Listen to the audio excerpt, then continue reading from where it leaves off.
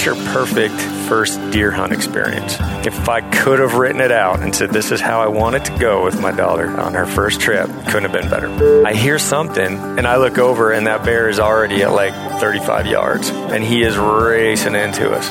Any part of the bear that you can is going to be super tender. It's just got that fat already there and it doesn't turn on you like it does in just a freezer. There's going to be a time for people to really get to know each other and have those little one-on-ones with the presenters. You know, when we cut out and Birch Barrel is there making our dinners and cooking over the barrels. This is Ryan Lampers, and you're listening to the Wild Initiative podcast. Put down your latte and pull on your boots. I would rest at peace for eternity if my legacy was that I made a positive influence on the non-hunting public about what hunters are and what hunting is. I finally got my buck on our last real day of hunting. So a pro-hunting organization is voting against hunting. And that says anti-hunting to me. There was a year straight where I was averaging up to 200 death threats a day. I hugged it. Like I just wanted to hug a bear. It's proven that the average steak in a grocery store touches 50 to 100 hands and machines. And we're putting that into our body. Hey y'all, Cable Smith, host of the Lone Star Outdoors show here. This is Adam Weatherby. I'm Corey Jacobson with Elk 101. This is Christy Titus. Hey folks, this is John Barrett. You're listening to The Wild Initiative. Hey y'all, welcome to another episode of The Wild Initiative, brought to you as part of the Waypoint Outdoor Collective. This upcoming concert season will be all about the boots, and Tecovas is your stop for the best in Western style. Tecovas has seasonal and limited edition offerings this spring and summer, including men's and women's boots, apparel, hats, bags, and more. All Tecovas boots are made by hand in a time-honored tradition with timeless styles that are always on trend. And Tecovas has first wear comfort with little to no break-in period. It's hard to find this level of comfort paired with this level of style. Stop by your local Tecovas store, have a complimentary drink or two, that's WCB style, and shop new styles. The smell of fresh leather and friendly staff are at your service. Many stores even have leather custom branding to make your boots truly personalized. And with regular live music and events, there's no in-store experience like it. If you can't make it into a store, just visit tecovas.com. That's TECOVAS.com. They offer free shipping on all boots, as well as free returns and exchanges, and ship right to your door. Go to tecovas.com and find your new favorite pair of boots today. Fishing like a local isn't just about catching fish. It's about connecting with the environment and the people who call it home. It's about hearing the stories and traditions that have been passed down for generations and sharing unforgettable moments with the people you meet along the way. Fishing like a local is having an experience that stays with you forever. And with Fishing Booker, you can experience it too, no matter where you are. Discover your next adventure on Fishing Booker. All right, y'all, so getting into today's episode, I'm hanging out up here in a very familiar spot. Not that any of y'all can see it, but I am up here in Three Forks, Montana, hanging out with the one and only Ryan Lampers. Ryan, thanks for sitting down, having me up again. I didn't even have to travel. You came to the house today. Yeah, this is too easy. Kind of nice. Yeah. We were joking earlier that the girls are going to come home and they're going to be like, oh my gosh, he's here again? He's back. Uncle Sam, he's probably going to be here for a month. How long is he just staying this time? All right. Yeah. No. I was saying I need to show him my Montana driver's license and be like, I'm moving in, guys. Yeah, I think Paley, we were talking, she's 12 now and she's getting older and she's got that eye roll down incredibly well.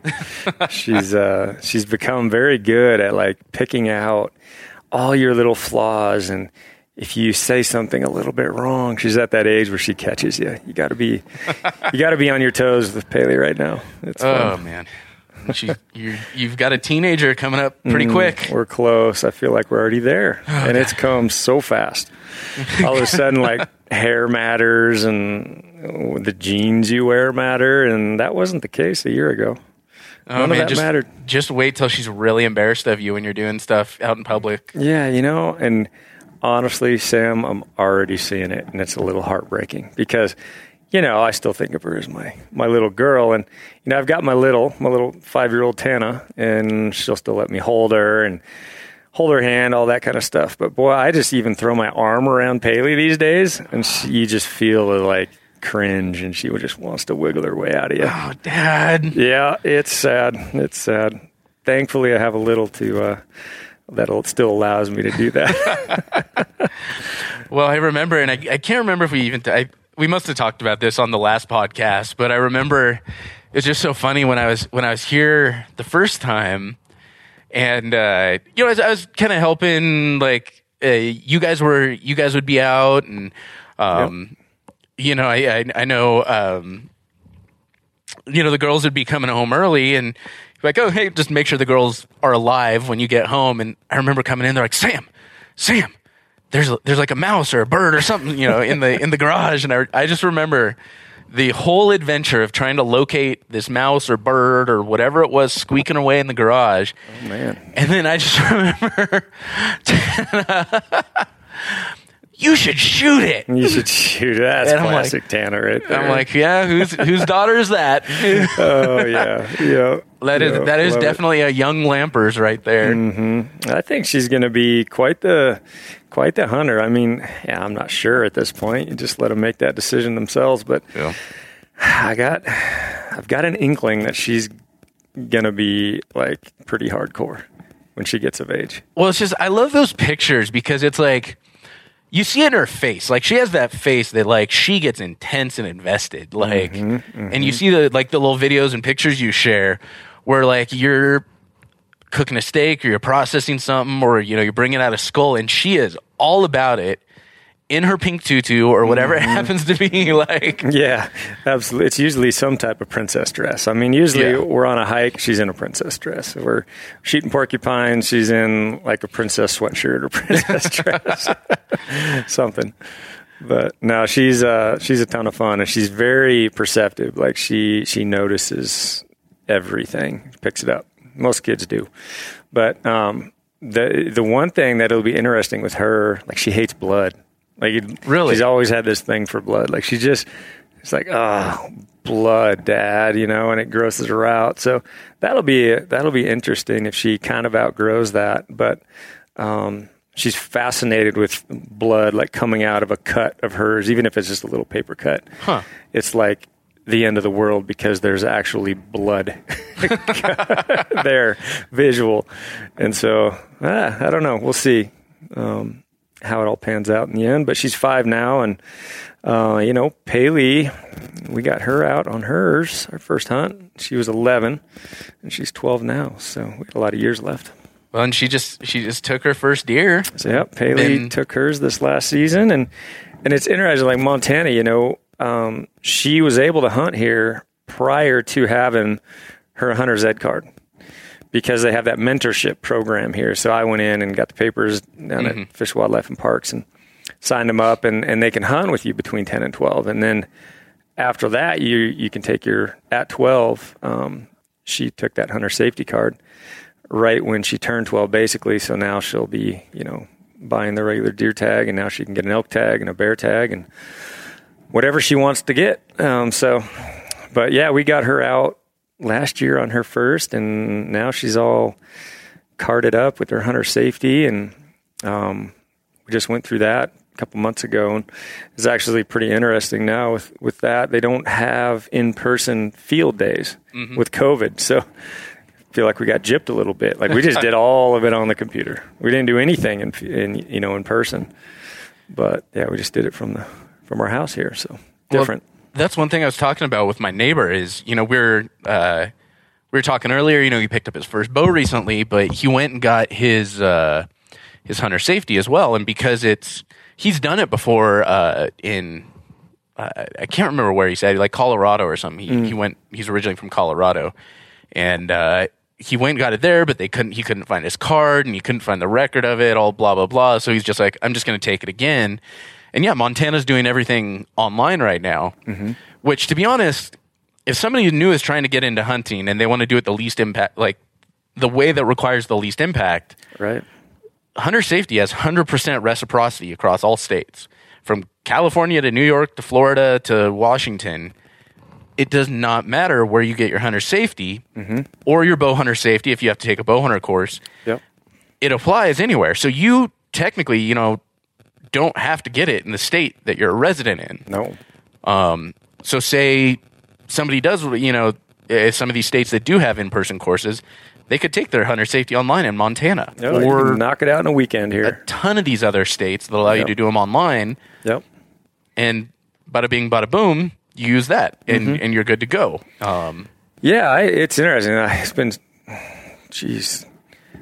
37 years since I went through my hunter safety course. It's kind of interesting to re-up on some of the things that were in there. Definitely just changed. But, yeah, we kind of went through it together. And, yeah, I spent a lot of time. It was a long weekend that we did it.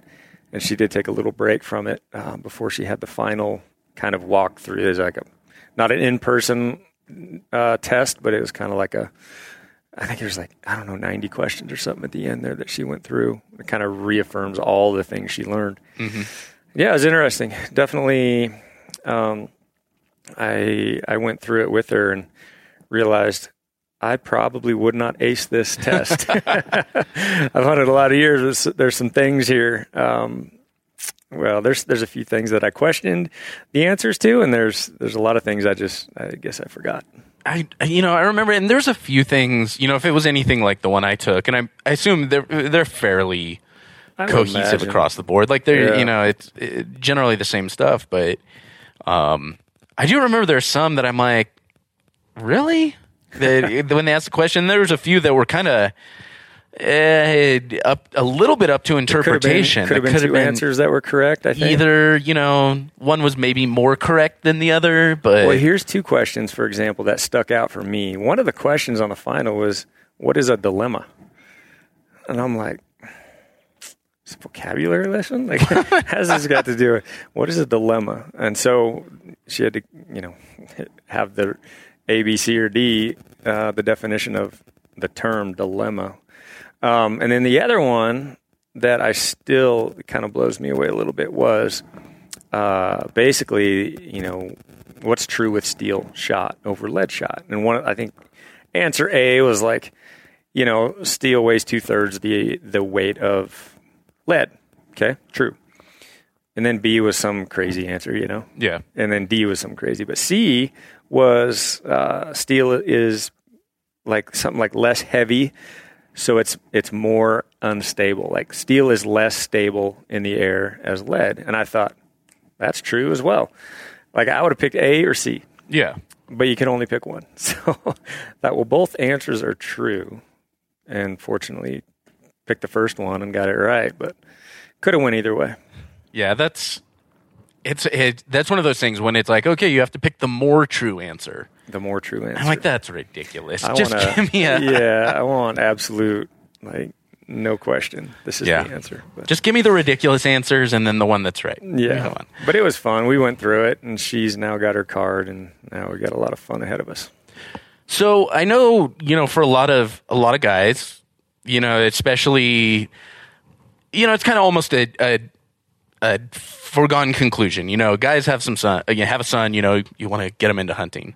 A lot of guys, you know, you've got 2 daughters and you're an avid hunter, and I'm sure you'd like to see them follow along in your footsteps. So what's some stuff that you would share with other guys as far as like introducing kids into hunting? Yeah, that's always been like a kind of a big question, right? Is to how do I do this right so that they want to do it, or that they have maybe a little interest in it? Because the big fear is they're just going to absolutely despise it and hate it. And so, I've talked about this before. I remember thinking back, like what got me so into it, what got me 100% bought in. Like I want to do this thing. I want to go with my dad on every trip he goes on from 10 years old. And what my dad did with me, Sam, was he went on all these trips before I was legally allowed to go hunt myself. And he'd come back with stories and, you know, pheasant, quail, and birds and the black-tailed deer. And he's, you know, he just lay these out, and then I get to hear about them. And I was like, man, you know, this is the coolest thing ever. So he didn't really take me a whole lot when I was little, even on the bird trips. He could have, but maybe he was being selfish and he just wanted to get those last few years in on his own. But I think for me, with my personality, I guess it tripped something to where he kind of held it away from me at a distance. And then when it was finally 10, it's like, all right, now you can go. And so I was all in. Like, it didn't matter what it was. Even if it wasn't an action-packed trip, I was hook, line, and sinker. And I think that's the question. Like, is there a downfall to maybe bringing them too early? Or is that what's going to get certain personalities to really fall in love with it? I've taken my girls, at their ages on quite a few little like day trips, nothing crazy, definitely very aware of not getting them out into harsh conditions. That's a major, like, let's just not do this. This is just you're not taking them up on the ridge during the lightning storm? No lightning storms, no massive like minus 20-degree systems that roll through Montana. None of those. Come on, girls, let's go to grizzly country. Comfortable. You want them to be comfortable, warm, and you always want snacks. You have that covered, and you also want it to be entertaining. So even if you're not seeing game, pointing out all the things that they don't see on a daily basis, like tracks, sign, scat, stuff like that, deer rubs, elk rubs, looking for things, or building, a checklist or a treasure hunt type thing. Just keeps them not getting bored. I think boredom is, especially with today's age, right? Mm-hmm. It's like go from one thing to the next. So back in my era, it was just par for the course. Yeah, there's just not so many things going. We weren't tuned in. We didn't have these phones and always on the computer, always on to the next thing. But nowadays, I think that's definitely changed. So keeping them entertained is a big part of it. But what I've seen is, and I've said this, and Hill and I have had these conversations. Like, what if they don't like it? And I couldn't care less if they don't. Like, if they didn't want to go, Paley didn't want to go on her first deer trip, fine with me. Love her still. It's just not in the cards for her. But I was very fortunate that she did. Now, obviously, you want them to. You hope they can, because selfishly, you're gonna be able to teach them a lot of things. You're gonna be able to share in these, events, and you're gonna be able to teach them a lot, not just about hunting, but life lessons and working hard and endurance, and there's this goal and prize at the end if you work hard. There's a lot of value in it, I think, and so I'm very fortunate that my first, who came of age, decided she wanted to try it, and then as we went into last year's hunt, it could not have gone any better. Yeah, like I made sure of those things. I was worried about the weather. Made sure, I run like a 7,900 cubic pack, so I can get extra stuff in there. And, my wife Hill came with me on that one, and it was great. But we, we had all the snacks there and things that would make her comfortable. And then where we probably screwed up a little bit is at the shot, because we literally had to wait for this buck to stand up. This buck was an hour and a half of us sitting there waiting with cold wind in our face before the buck stood up, and she just made a perfect shot. And we're like piling clothes on after the fact. She's already shaking. We're all shaking. It was cold. And there's a video of that, and some folks have seen it, but it was kind of cool and how it went out or worked out. She got a pack, the organ meat out. We kind of all shared in packing that out of there, and got a good fire at the end of it. Got a good night hike out of it. Nice. It's kind of like you just picture perfect first deer hunt experience. It's like the textbook. This is how it's written in the manual. I could have written it out and said, this is how I want it to go with my daughter on her first trip. Couldn't have been better. And my wife got to enjoy it as well. Yeah. And she hadn't really experienced any of that either. So she got to be there with Paley when she, got to walk up on that deer, and when she got to shoot the deer. In fact, my wife was kind of holding the camera on Paley when she did shoot the deer, and it was really cool. But I think everybody got a lot out of that trip, seeing how it all went. And the other thing was we took her to a game-rich environment. So there weren't these like big delays in seeing animals. You're not going after that one specific deer. Right.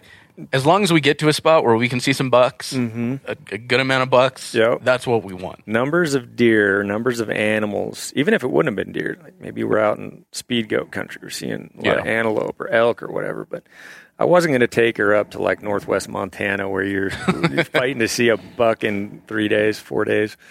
It's thick and not much glassing, and it just doesn't seem like fitting for how I wanted this to go. And so worked out great, but that's my only advice is figure out who they are and what's going to work best for them, because I was hoping doing it the right way, but apparently it worked.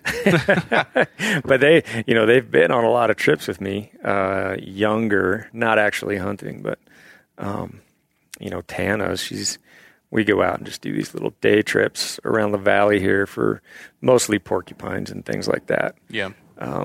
Non-game animals. Actually, I talk about you guys a lot because my porcupine story from hunting in Montana comes up often, and I think a lot of people are like, porcupine, like really? And I'm like, well, I got a buddy. He and his daughter, that's like their favorite thing to go out and do, and it makes a damn good stew for sure. It is a great little fun animal to go for if you have kids. Yeah. You don't have to worry about the wind. You don't have to worry about. You just got to find them, right? And then they're pretty easy to take down. Don't require much of a pack out. No, and it's nice having a thick pack really when tasty. You do. But yeah, and that's the thing. Like, definitely some things learned with the little porcupine hunts. What I have my daughter do, and Paley's a master at getting them out of the woods. We just put the dog leash on wrap it around one of the front legs, front feet, and carry it out, drag it out. But they're not that scary once a lot of people are like, well, how do you deal with them? Is it going to shoot its spines at me? Yeah, no, really. No, you're fine. They haven't been poked. Yeah, you flip them on their backside, and they skin out like anything else. And it's surprising. You get a medium to large porky, and you get a lot of meat out of it. They're a lot bigger than I think people realize. Like, we're used to heavy. I'd never seen one until a few years ago when I was here hunting, and all of a sudden, like this thing's way big. I mean, he was a hefty porcupine, like he was a fat guy, but they're way bigger than you expect. I think initially, from watching cartoons as a kid or something. Oh like that. Yeah, no, they got some weight to them for sure, and you'll find every once in a while you come across just a giant. But it's fun, when the kids just have a day to go out and do something like that. Just looking up in the trees, and usually we're probably not the smartest to take the dogs because you hope the dogs don't get poked. Yeah, but, we've definitely had that several times, and some dogs learn, some dogs don't. But I've got one older gal, and she'll bark when we come across the porky. She kind of knows the game. Nice. So, but you hope to see them up in the trees where they're easy to find. Yeah, but tons of fun over the winter months because the other thing about porkies, like in the winter months, it's cold all night. They'll run up the tops of those whatever cottonwood, scrub, buckbrush, Russian olives are notorious for having them, and they'll sun themselves and they'll get a little heat up on the tops, grab some sun, and that's why we see them up on the tops there. Okay. Yep, in the winter. Well, you know what? I like just how you kind of introduce them to the fun, the exciting stuff that, you present all of that, the things we really enjoy about hunting in an accessible way, and effectively let them make their own decisions. It's because I think forcing someone to hunt is probably the quickest way to turn them off to it. I have a good friend, and her son, she hunts, and she wants her son to hunt, and her ex, the boy's father, is big hunter. He's got a YouTube channel, it's all about it. Like that's his life. And he's like, my son's gonna hunt. Her son's kind of a sensitive kid. Mm-hmm. He doesn't really like the idea of killing animals. Right. And so she had gotten him into archery. Just, hey, you can go out and you can have fun and shoot. But the second he got his bow, his dad was like, you're going to go kill this animal, and like stuck him in front of him and was like, shoot, shoot, shoot. Kid never wants to go hunting again. And I mean, it's like, it's too bad. So the opposite of how it should be, you know? Yeah, absolutely. Yeah. But it's too bad. I mean, I'm sure there's a lot of that out there for sure. You know, guys, we can be guys. Yeah. But I think if you step back and think about it, it's like, hey, some are just, this is not going to sit well with them. Don't push it. Just let it happen. If it's meant to be, it's meant to be, and they'll come to you. But, and then in saying that though, maybe there's some kids that need a little push into it, but I don't know. I'm kind of on the mindset that, if it's something they want to do, they'll tell you about it. Yeah. And they'll have something that wants them to get into it versus, I would never just be like, you're going, and you're going to shoot a giant. Just sit him down and be like, pull the trigger now. No. Yeesh. No. No, it was cool with Paley on hers too. I think her first, it wasn't a requirement. Her first ask was she wanted to get something with big ears. And so that was the only like thing that she wanted out of it, like something she wanted to get one with, which all that means is, Sam, is it had to be a mule deer. I was going to say, right? So you're hunting mule deer. Yeah, this is a very anti-whitetail hunt. She had stipulations that it had to be a mule deer, big ears. And, of course, we get out on that hunt, and, there's only mule deer around. They all got big ears. And then the first buck that came in, we had a great opportunity.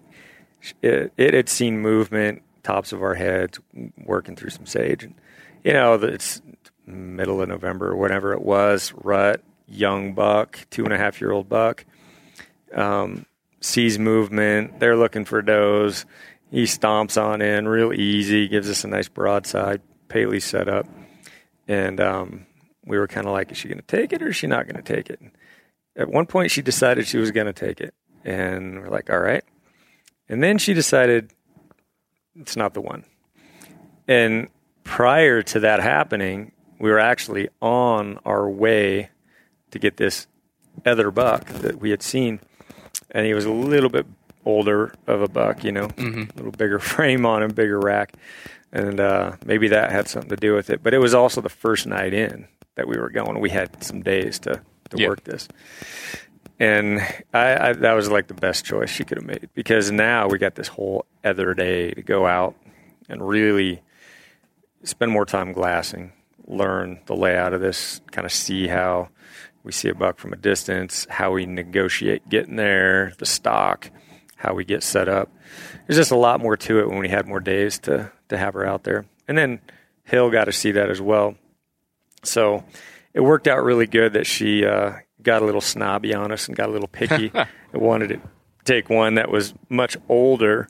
And right behind us here is the buck that she took right there. It's an old buck. He's an old regress. And he's probably 2 years past his prime. And, just he had the biggest body and kind of it was funny watching him, because I had seen this buck before, is he would just like bristle up and just walk other bucks out of the territory. He'd just see a buck and he'd just stiff-legged and bristle and puff up, and he just looked like a linebacker out there, walking these other younger bucks or even bucks that have larger racks, but he was just crusty and old and crotchety. And so it was really the perfect buck to take out of there. Yeah. And so we got a nice old, mature, had the big ears, had all the things. Yeah, he's got the big ears. So it's cool. Checks the box. It checked all the boxes. Made me happy, made her happy. There you go. Well, man, but so we're coming up. It's, end of March right now. We got black bear season coming up. We were just talking about that a bit ago. When does the season officially start here in Montana? 15th. Yeah, weeks away. Literally weeks away. That's right, because I think I've got like a week and a half. My residency officially kicks in like a week and a half before the season starts or something like that. Yeah. That's close. But the nice thing is a lot of these places, or a lot of the best areas that we found here really don't pop till May. Yeah. Just the elevation we have here. It's almost better to. I mean, there will be bears seen right out of the gates in certain places, but definitely treat Montana a little bit later than a lot of other states. Mid to late May is when seems to like a lot of those passes where some of the older, more mature boars are that you need to get into. They tend to open up a little better at that point. I mean, beyond, I guess, the snow melt and the passes opening up is when it stays cold, and I guess we'll see what kind of happens over the next couple of weeks. Right. It's like it'll be snowing in the morning, and then it's like sunny and 50 in the afternoon. It's been unreal. Like today, even it was snowing. Yeah, it was snowing a little bit, but you look outside, it looks like summer. Yeah. No snow like on the ground. It feels like gardening season, Sam. Oh yeah. But then again, you go stick a shovel into it, and it's frozen ground. But I think we're going to have like 63 degrees some point this week. Jeez. It's crazy warm. So it's like, how does that affect beyond, again, the passes being open or closed, and for travel corridors and whatnot? But like, how does that affect what they're doing coming out of? I think this year will be interesting because the mountains are loaded with snow. Like, we have a crud ton. We're maxed out with snow up there, right? We just didn't get much down here. Mm-hmm. So we're going to be probably in line with most years, I think. It's all about that elevation. It's all about the green grass. And, I hike every day up on the mountain. You can almost see it from here out the window. And I just put like 3, 4, 5 miles on every day. And I'm up there at 5,300 feet, and I'm already seeing green popping. There's green grasses starting to show. Now, of course, this time of year, you never know what's going to happen in Montana. We could have insane cold here all next week. But it just feels like it's a little bit earlier than most years. So maybe we'll have a little bit better bear hunt.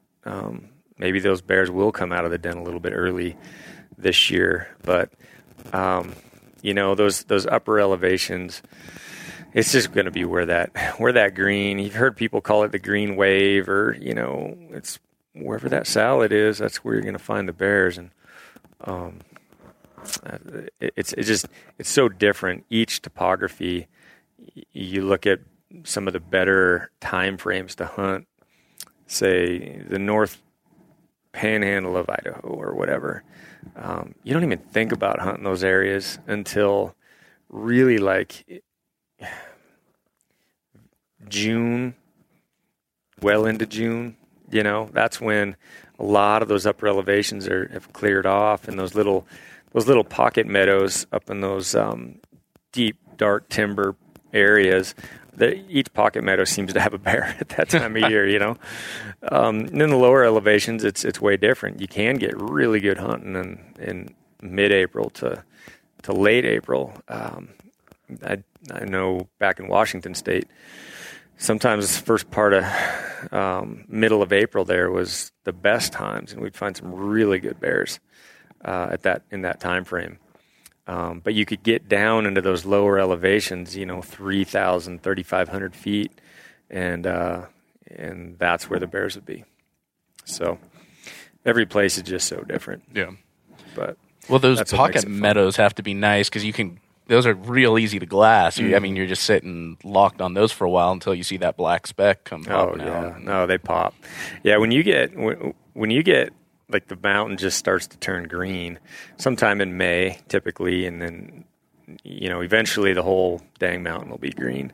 South slopes will start burning off, and you'll one of the questions that inevitably seems to come up, Sam, is like, where do you find the bears? Yeah. Like, what are you looking for on the maps? What are you looking for in your e-scouting? It's just so different. It's just not an answer that you can like blanket statement. Yeah. Like, every place is so different. There's places that I hunt where I'm looking for nasty, craggy, rocky north slopes. The south slopes burn off quick, and those bears tend to move quickly away from that and roll right back over into the slope that they were probably denned up on. And and they'll just be in beetle kill areas. It's a great place to find bears because not quite enough light is getting in to burn it off, but enough light to grow a lot of green grass. Mm-hmm. And so every area is just so unique and different, and they each have their best times to be hunting it, and the elevations are different. So like I said, Montana, I kind of treat Montana as mid to late May. I don't even think about it early when it first starts off. Mm-hmm. And yet, like I said, there'll be places where guys go in and probably kill bears right out of the gates. It feels like, and I mean, like you said, it's always the questions like, okay, where do I find them? It's because with like elk, it's like, okay, you need the water, food, this, and with anything, you need bedding, food, and water. Yep. Any animal's going to be like that. But I feel like with bears, it's not as defined of a thing. It almost feels like you gotta put on miles and look for something that. Yeah, definitely. I mean, you can do a lot with your e-scouting. You can find those little pocket meadows that are completely surrounded in dark timber. And, if you know the snow line, you're going to know that that's probably going to be an area that greens up, and it's just going to be a salad bowl. There's going to be balsam roots and everything else popping, and bears just love those things. But each place is so different. Like, we used to focus in on wild onion areas back in Washington State. Mm-hmm. It's not even something I think about over here. I just don't find those areas. But, just every state, every range has got its own unique little tricks and things that you dial in over time, for sure. It's just hard to speak broadly, like this is where you're always going to find bears. I could say that to a guy hunting northwest Montana, and he'd say you're crazy. Where I could say that to a guy hunting central Montana, and it would work great for him. But it's just hard to really speak to all things the same. The longest field goal ever attempted is 76 yards. The longest field goal ever missed? Also 76 yards. Why bring this up? Because knowing your limits matters, both when you're kicking a field goal and when you gamble. Betting more than you're comfortable with is like trying a 70-yard field goal. It probably won't go well. So set a limit when you gamble and stick to it. Want more helpful tips like this? Go to keepitfunohio.com for games, quizzes, and lots of ways to keep your gambling from getting out of hand. Do you really cue in on, obviously, if you're seeing scat, there's fresh scat, there's bear in an area. Are you really looking for those signs a lot, or are you just more out here, way out here, trying to see them from a distance? Or? Yeah, one of my favorite things to do is I really try to specifically go and hunt certain areas. And those areas that I find on Google Earth a lot. Google Earth really helps I think it helps in bear scouting more than almost anything else. Finding those big vantages that overlook a crud ton of country, and I love overlooking river drainages where there's a nasty north slope that's rocky. Maybe there's a ton of downfall. Maybe there's some burn to it. It's just ugly stuff. You wouldn't really want to spend much time on that north slope. That's going to be a great area for bears to den up, and they're going to be probably you combo that with a little river drainage at the bottom, and then maybe a more open south slope that's out of the gates, right out of their dens. They're going to be in there feeding on those grasses. They need the grasses, and then and they'll start finding those like flowers and balsams and dandies and things like that. I love those type areas. I love where I can sit from a distance and just have a view of mass country like that. And sometimes with bears, you're literally seeing them and they're 3-4 miles away. Mm-hmm. And then you might spend the next day getting there. And then you have to sit at a little better, closer vantage where you actually can make a play or be within striking distance. And then again, you're sitting there waiting for them to come out, But getting those points that just cover a ton of country, I love that. And I'll sit there for days. And then eventually you'll get an idea, of where there's a bear hanging out. And those first bears, when they first come out of the den, they don't move too much. sometimes they're just hanging that first week too, pretty dang close to that den. And they almost feels like they're scared of their shadow.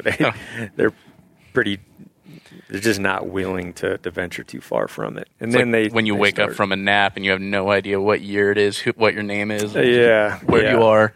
Well, last year we watched a younger, beautiful red cinnamon.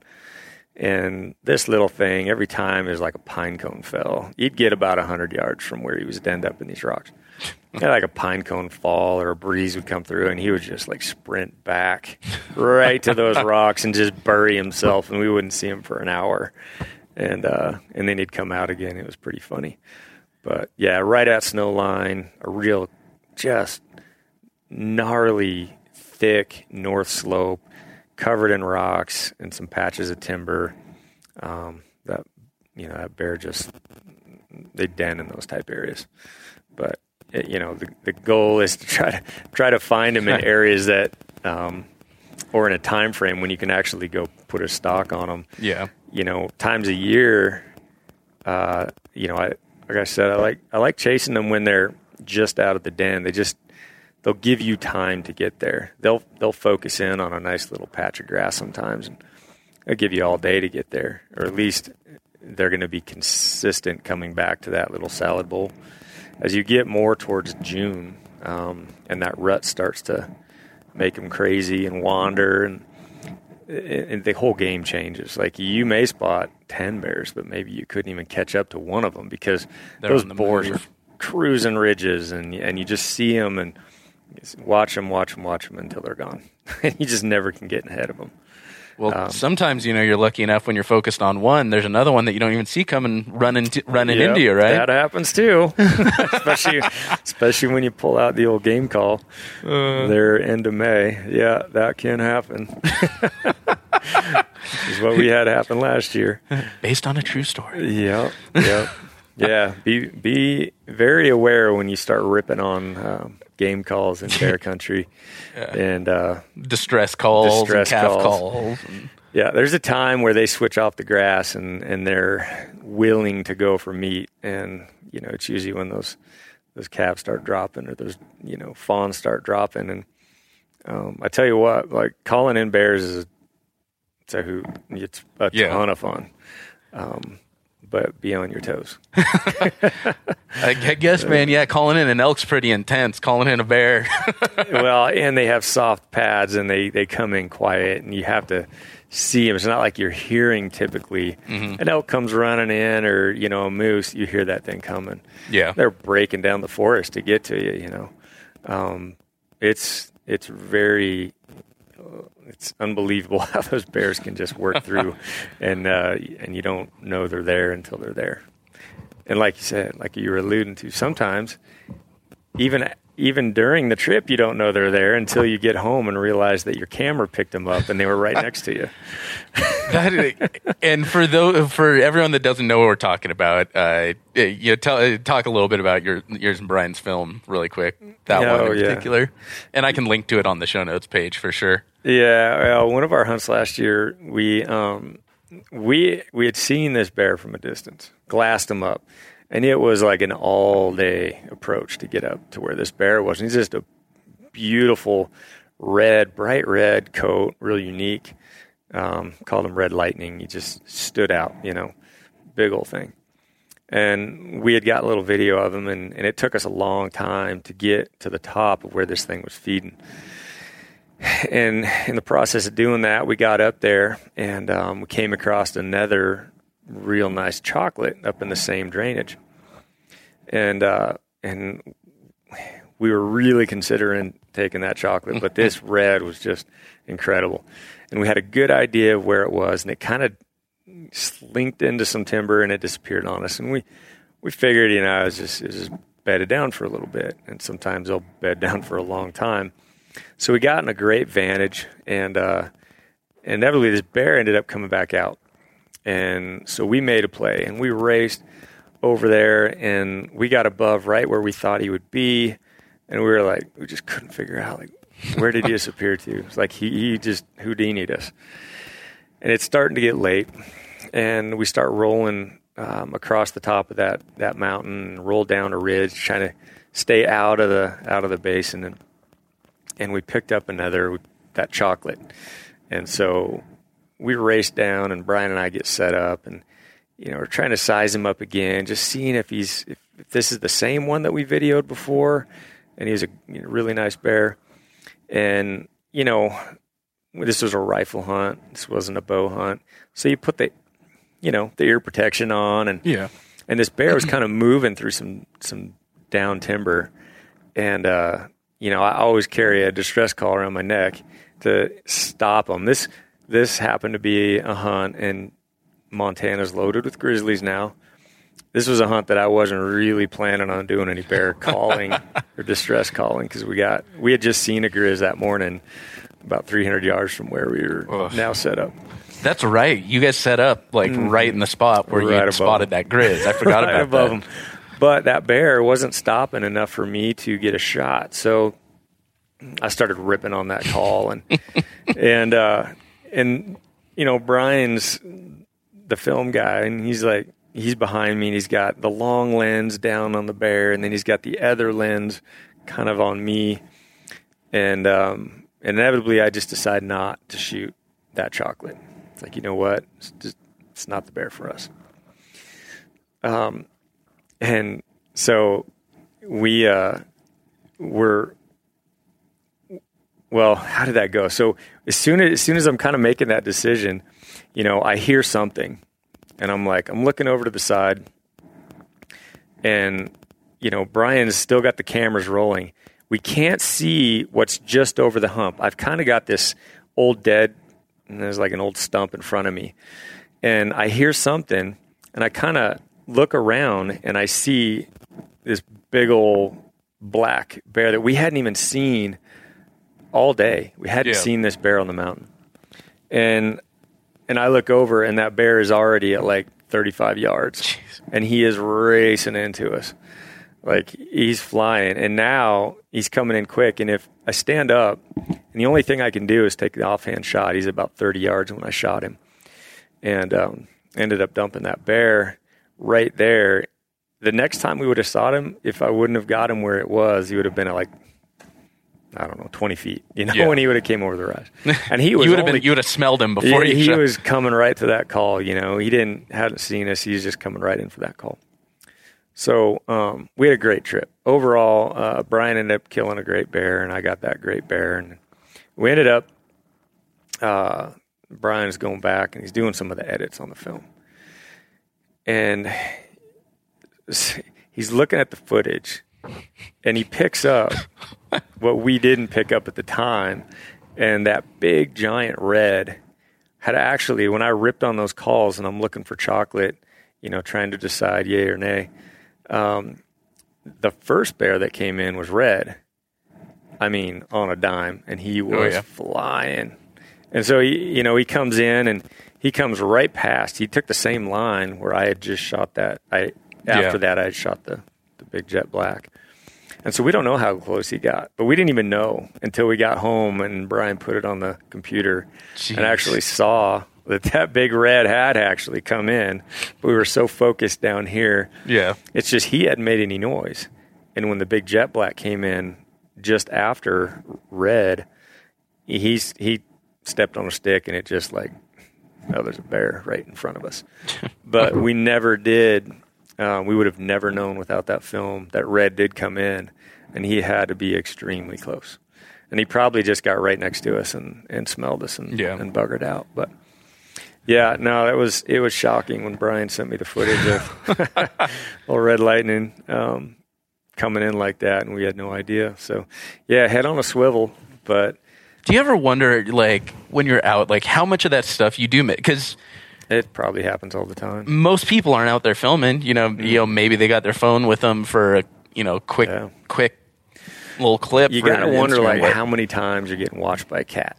Jeez, that's what bears don't, for the most part, don't want to. Even a grizzly doesn't want anything to do with you. With a rare occasion, but cats, probably watching you. Those scare me. I shouldn't say scare me, but more than anything, everyone asks. I feel like that's the first thing people ask when they find out aren't you scared of bears?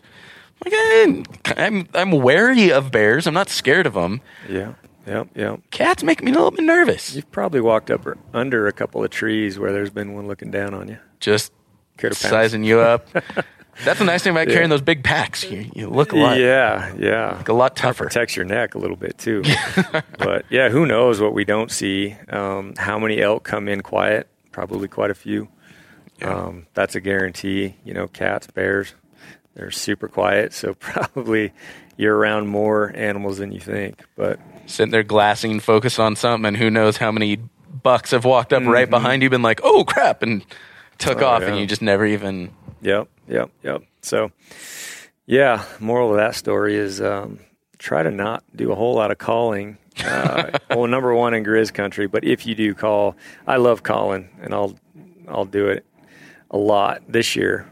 But when you have the ear protection in, like, be extra careful because sometimes they'll come in so fast that a little time to react. Well, those things can move. I mean, I think that's one of the first things, like, when you learn how quick those big old roly-poly things can cover ground. Holy crap.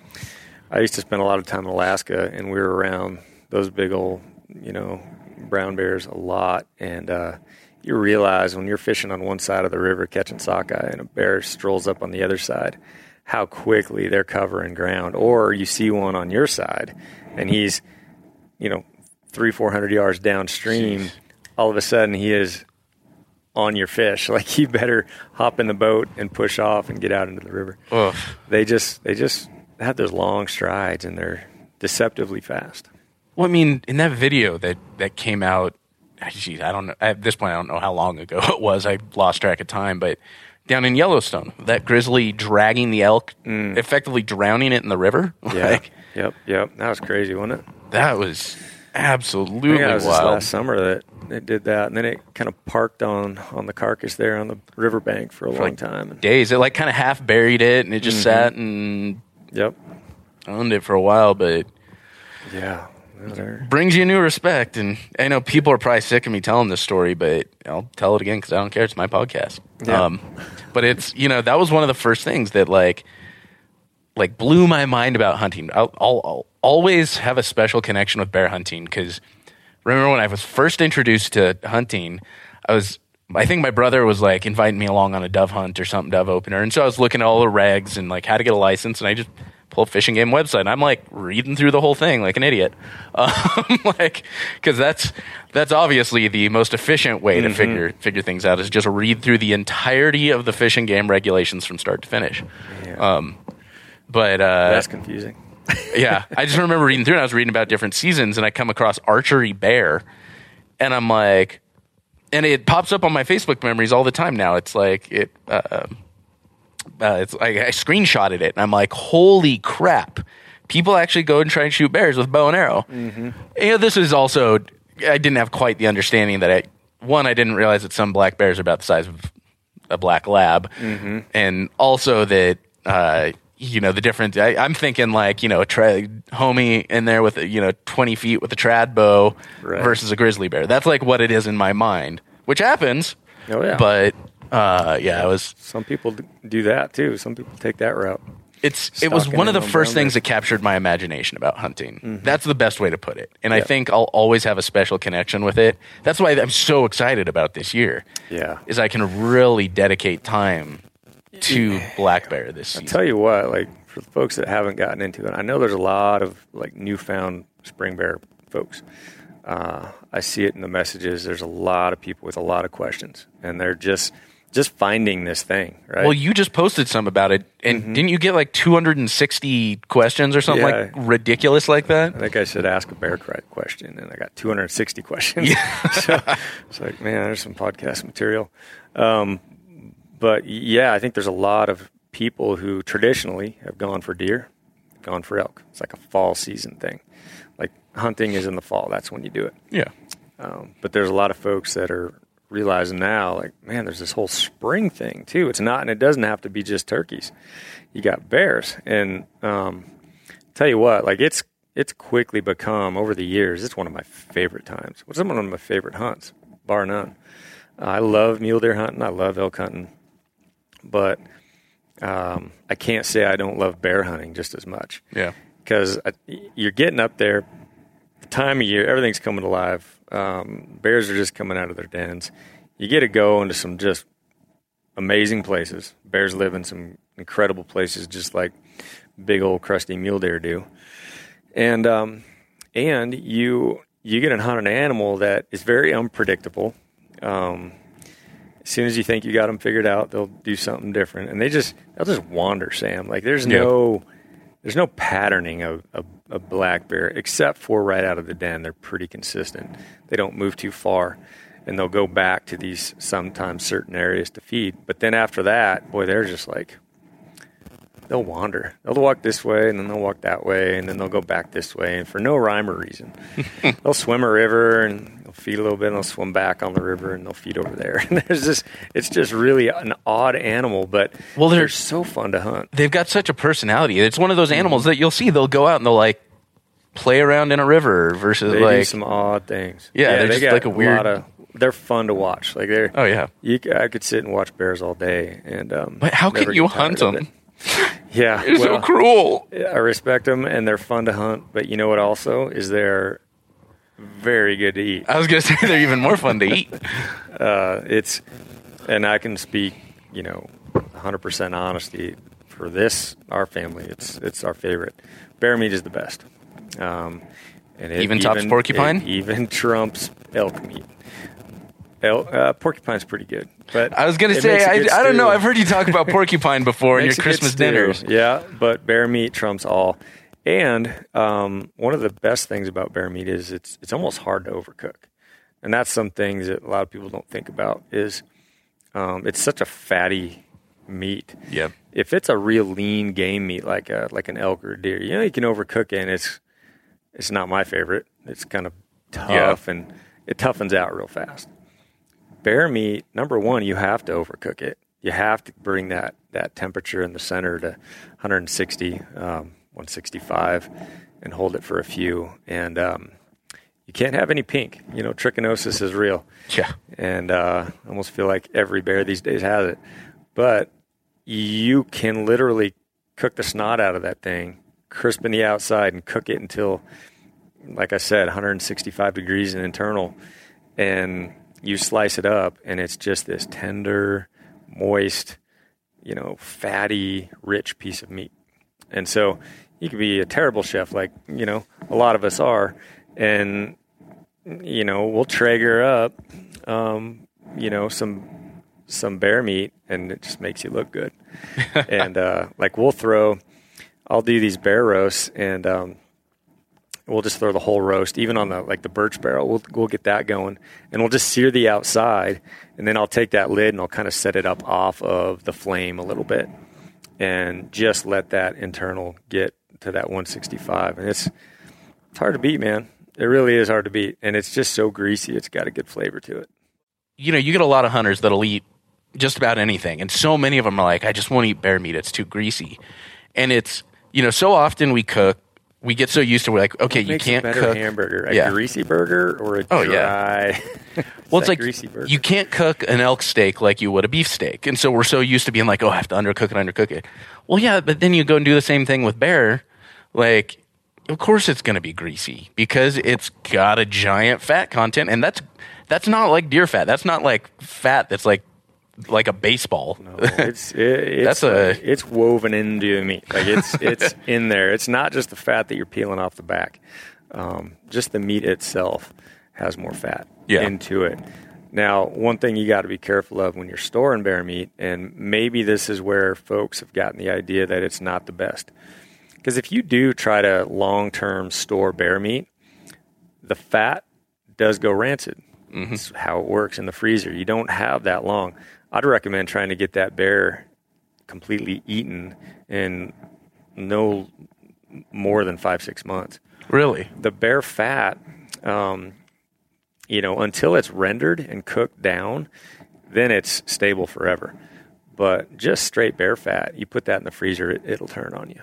And so bear meat doesn't last as long in the freezer. Like a lean wild game like venison, deer, elk, it's so lean that I'll pull those out 3 years later sometimes, and it's great. That doesn't work as well with bear meat. So, interesting.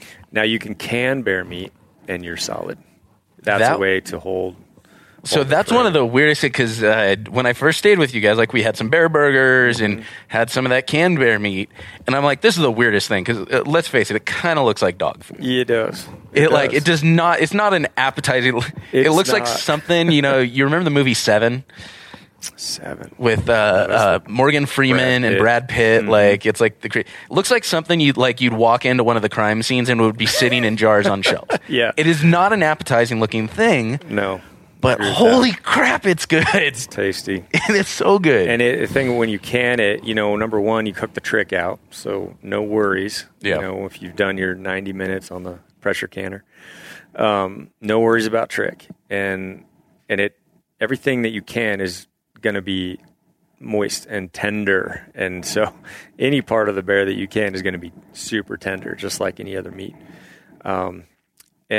And yeah, you can just pull it out, and it traps the fat in there. Mm-hmm. And so when you uncan it, like pop the top and then heat it up or toss it on some whatever, quinoa or potatoes or whatever you want to do, it's just got that fat already there, and it doesn't turn on you like it does in just a freezer. I think one of the best ways to preserve bear meat is pressure canner. There you go. For sure. Save a couple of steaks and grind for immediate usage. Can the rest. Immediate usage. Yeah. Try to empty it out of your freezer. Save the deer and the elk for long-term storage if you're holding on to it for a while. But I'd get rid of that. I'd cook that bear meat as quick as you can. Yeah.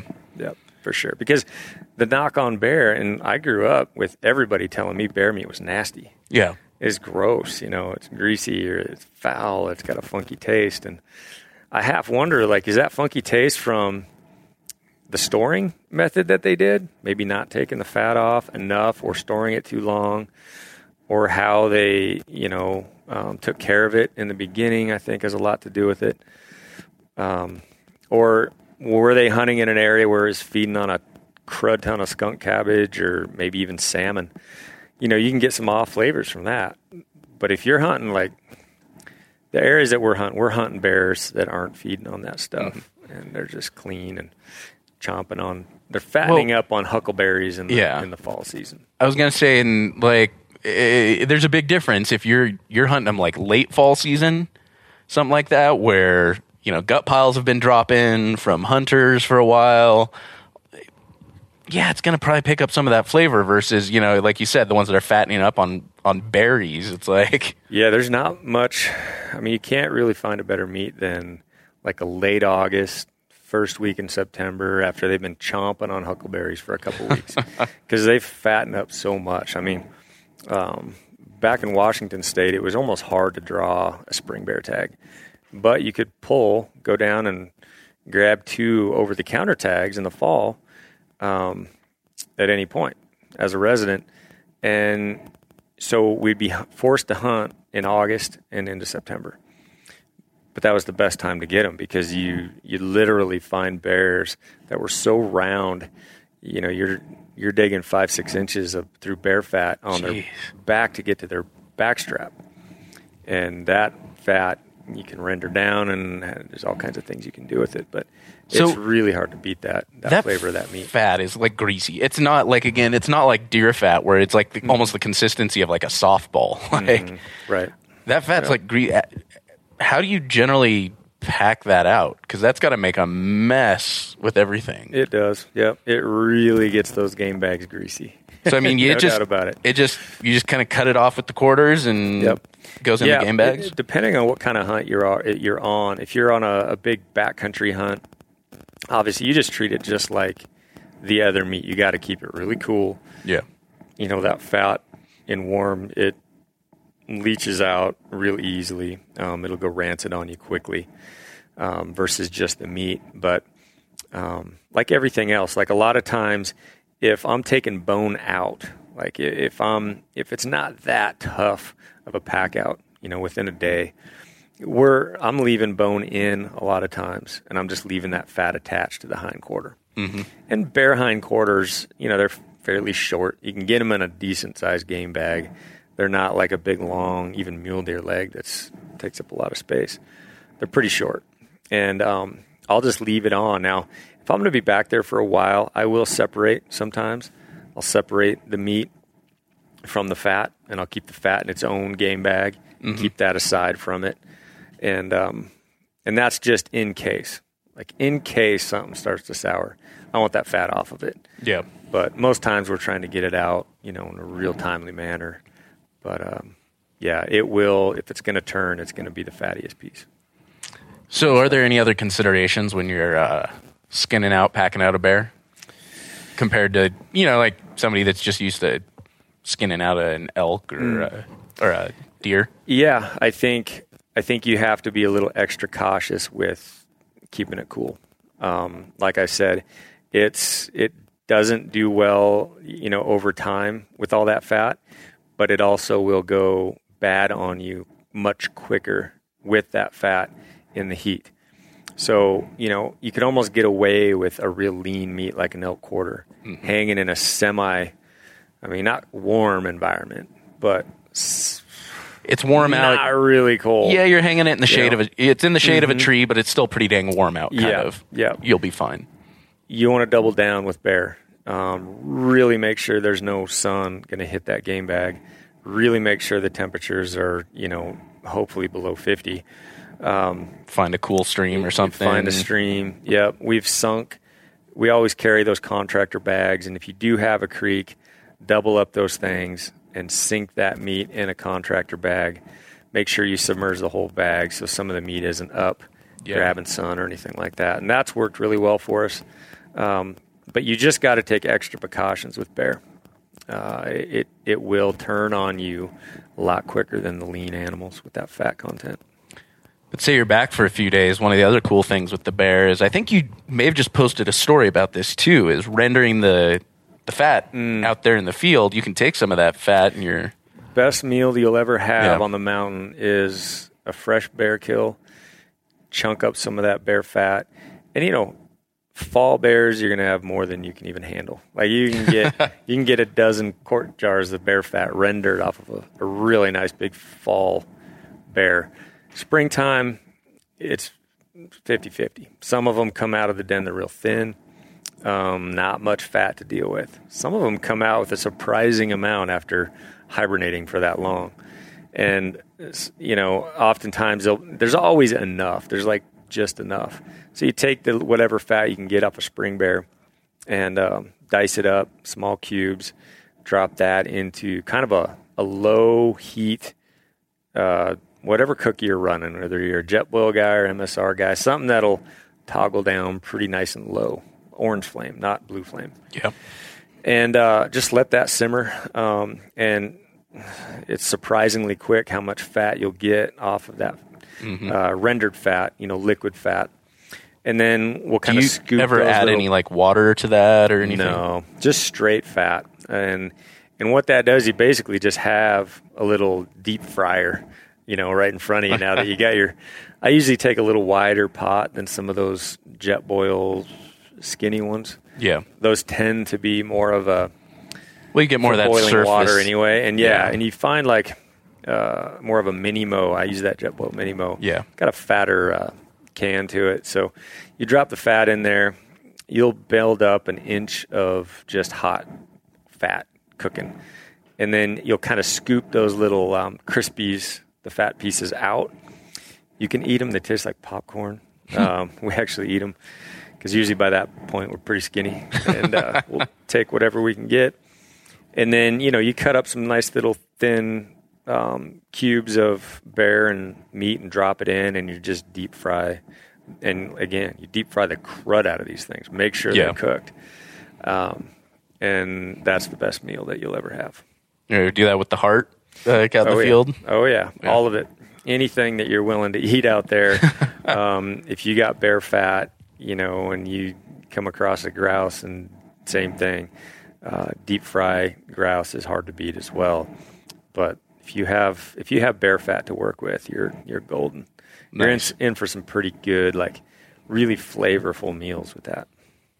So awesome. Hard to beat. Oh, I'm looking forward to this season. It can't come quick enough for me at this point. I'm excited. I'm just excited to get out, to be honest. We're finally here. We're, like I said, weeks away. So getting those miles in every day, getting ready for the big mountains for spring bear. Well, and then just after bear season, we got Western Hunting Summit coming up. Yeah, we are wrapped up. Our June is pert near filled with Western Hunting Summit. Yeah. We got the first event kicks off June 10th, goes to the 13th, and then the next weekend is another 4-day event. The next weekend is another. So we kind of stacked them in that time frame. There's strategy there. The weather tends to be somewhat good, and it's also kind of just after bear season for most folks. And a lot of the presenters that I have at these, I don't want to screw them out of their scout time for mule deer, which is August. And I got to make sure they got to finish up their spring seasons and get their scouting in. So really, you are definitely limited. It's unless you want to. Well, let's face it. The hardcore mule deer guys, they're scouting in July. Yeah, and definitely in August. June is about it. If you want to stay away from, we go up there now and be snow filled. But that's not as fun as just June here in Montana is a good month. Yeah. Usually it's fairly warm. We'll have our rain days, but no, this year we've got great presenters for each of the 3 events. Well, we're breaking it down a little differently this year from before. It was elk, mule deer, bear. Right. Now this year it's more, and I think it's going to work a little bit better this way this year. I think it's going to be more relevant to people.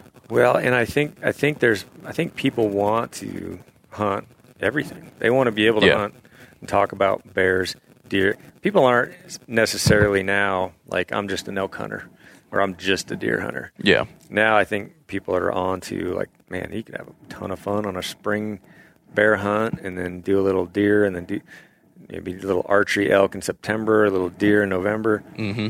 So we broke it down to more of a weapon specific, and so that just allows us to speak to everything.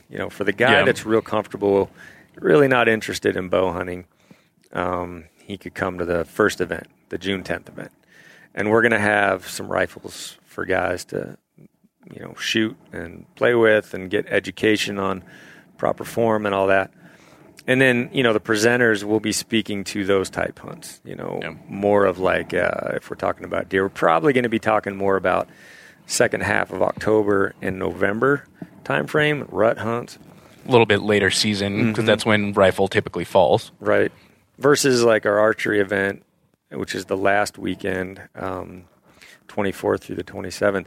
That one we're going to be talking about probably a lot of September, Yeah. And then those, we have presenters to match, like the Brian Barneys, who are all in on archery.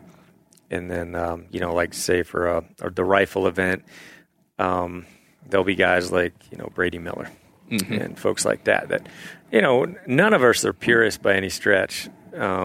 Maybe Brian is more to just archery. But, I love hunting archery. I also love hunting rifle. I would grab a muzzleloader in a half a second if it put me in a pretty cool season. Yeah. And so, a lot of the presenters that show up, if a guy shows up to a rifle event and he wants to talk archery, we're going to talk archery. Yeah. But, no, the events are cool because, fairly small groups, we're able to speak to each person individually. And that's one of the keys, I think, this year. We want to make sure we have time for just conversations. It really feels like, it's good-sized groups, but even with that, with how it's structured and the time that's allowed, and there's a lot of stuff going on, you get a lot of value, but you do feel like, you can sit down and talk with you and Brian Barney or, Jason Matzinger, and everyone kind of hangs out, and that's one of the cool things. Last year, a lot of the speakers just hung out. They're like, shoot, I want to sit down and listen to Brian Barney talk about archery. Are you kidding me? Yeah, they'll do their presentation. They'll just hang out, and inevitably, if they're there, they're going to have a little circle around them of people asking them questions, which is great. And I think a lot of the most valuable information to attendees comes from that. And so one thing we're focusing on this year is just that. We want time, whether that's, we're going to have some little fitness things, hike and workout and spending time on the 3D course for the archery event or the rifle course for the rifle. There's going to be a time for people to really get to know each other and have those little one-on-ones with the presenters. When we cut out and Birch Barrel is there making our dinners and cooking over the barrels, we're just going to be sitting around hanging out for the last few hours of every evening and just trying to make sure that we get everybody's questions answered and addressed. So, and the other thing that's unique about this year is nobody's going anywhere. We got them locked down to the ranch. Like the folks that attend are going to stay with us. They're going to be camping with us there at the ranch. No hotels, none of that. Well, I think that's going to add so much, especially to the end of day experience, where people aren't sitting there being like, wait, I got to get back to the hotel. I got to get ready. We're up early tomorrow. It's going to be a lot. I feel like it's going to be a lot more relaxed since everybody's going to be there. Yep. You're walking 200 yards or whatever, to your tent or your trailer or where, whatever you're staying in. Right. And it's going to allow people to stick around a little bit longer and swap stories. Yeah, we're all going to be eating breakfast together, lunch, dinner. We're all basically going to be camping in the same big pasture right alongside the ranch there, ranch house. And I think there'll be a lot of friendships made from just the attendees. And I know from the past events that we've had, there's been a lot of friendships made and, hunting buddies that are now hunting together from the events that we've had in the past. I mean, I still talk with a lot of people. I wasn't an official attendee last year. I was kind of in and out, but I still talk with a lot of the people that I encountered. I mean, a bunch of them. And people, it's people from everywhere. I know a lot of people just kind of assume it's like, it's just going to be a bunch of like Montana and Wyoming people and not at all. A bunch of Ryan's friends from Wyoming. No. Tons of people from California and Texas, we had Colorado. 18 different states last year. Yeah. People came from kind of all over. We had a lot from Washington, Oregon, California, and then we had them from everywhere, from Texas to Pennsylvania and everything in between. Very few, actually, from the state of Montana. This year we have a few more already signed up. We've got more gals signed up this year than we've had in the past, which is great to see. We have, one of the gals that's going to be speaking, Alicia. She's a rock star of a hunter. She's great. She's going to be coming in, and she's a local gal here from Bozeman. She's going to be talking about nutrition and things like that. She's just I got to meet her powerhouse at the. She kind of hung out a few days at the event. I want to say the first event. I forget if the first one was elk or mule deer, but she hung out a few days, and I got a chance to sit and talk with her. She's awesome. She's got some great stuff going on. Yep, she's fit, number one, very fit, and she knows how to hunt very well. She's got a lot of success because of it. She's a hard worker, and she's great at the nutrition side as well. So full package there. So she's going to be there hanging out and helping and talking. And, we're hoping to draw more ladies in as we move these things forward and keep growing them. Well, we're recording this end of March. It's 25th, the day we're recording this, and it's close. We're close. Running out of. I think we've had a couple of purchases since then, but like last I checked, we were down to. Archery sold out, combo sold out. Fast, and we were down to last I checked, we were down to 10. We were talking earlier. We've had a few sales since then for rifle and. So there's not many spots left. There's a few spots left. So no, it's been great. Love seeing, the interest this year was cool to see when we had that pre-sale. It blew me away how many folks jumped right on that. And prior people that have already been to past summits, there's been a lot of folks that have not just been to one, but two or three, and a couple guys have been to 4, which is nuts. Well, giving people a look behind the glass. I help you manage the email list, and I go through, and I was just kind of cleaning it up and looking at the different years attendees, and and tagging them and being like, okay, this person, is 2019, 2020. Yep. This one's 20. I'm like, there's a lot of people with like 3 or 4 tags on here that have.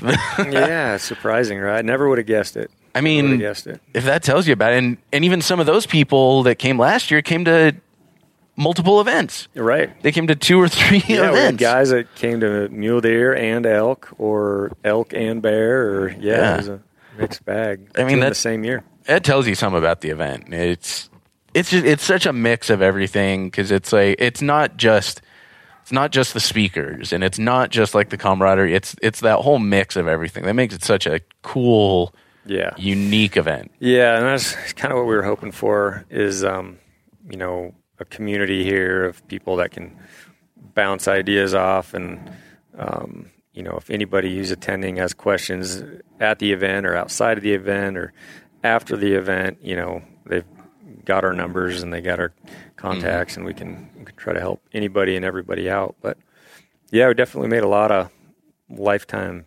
friendships already, and definitely going to have a lot more. I'm going to be hunting with a gentleman this year who has been to 2 or 3 of the events.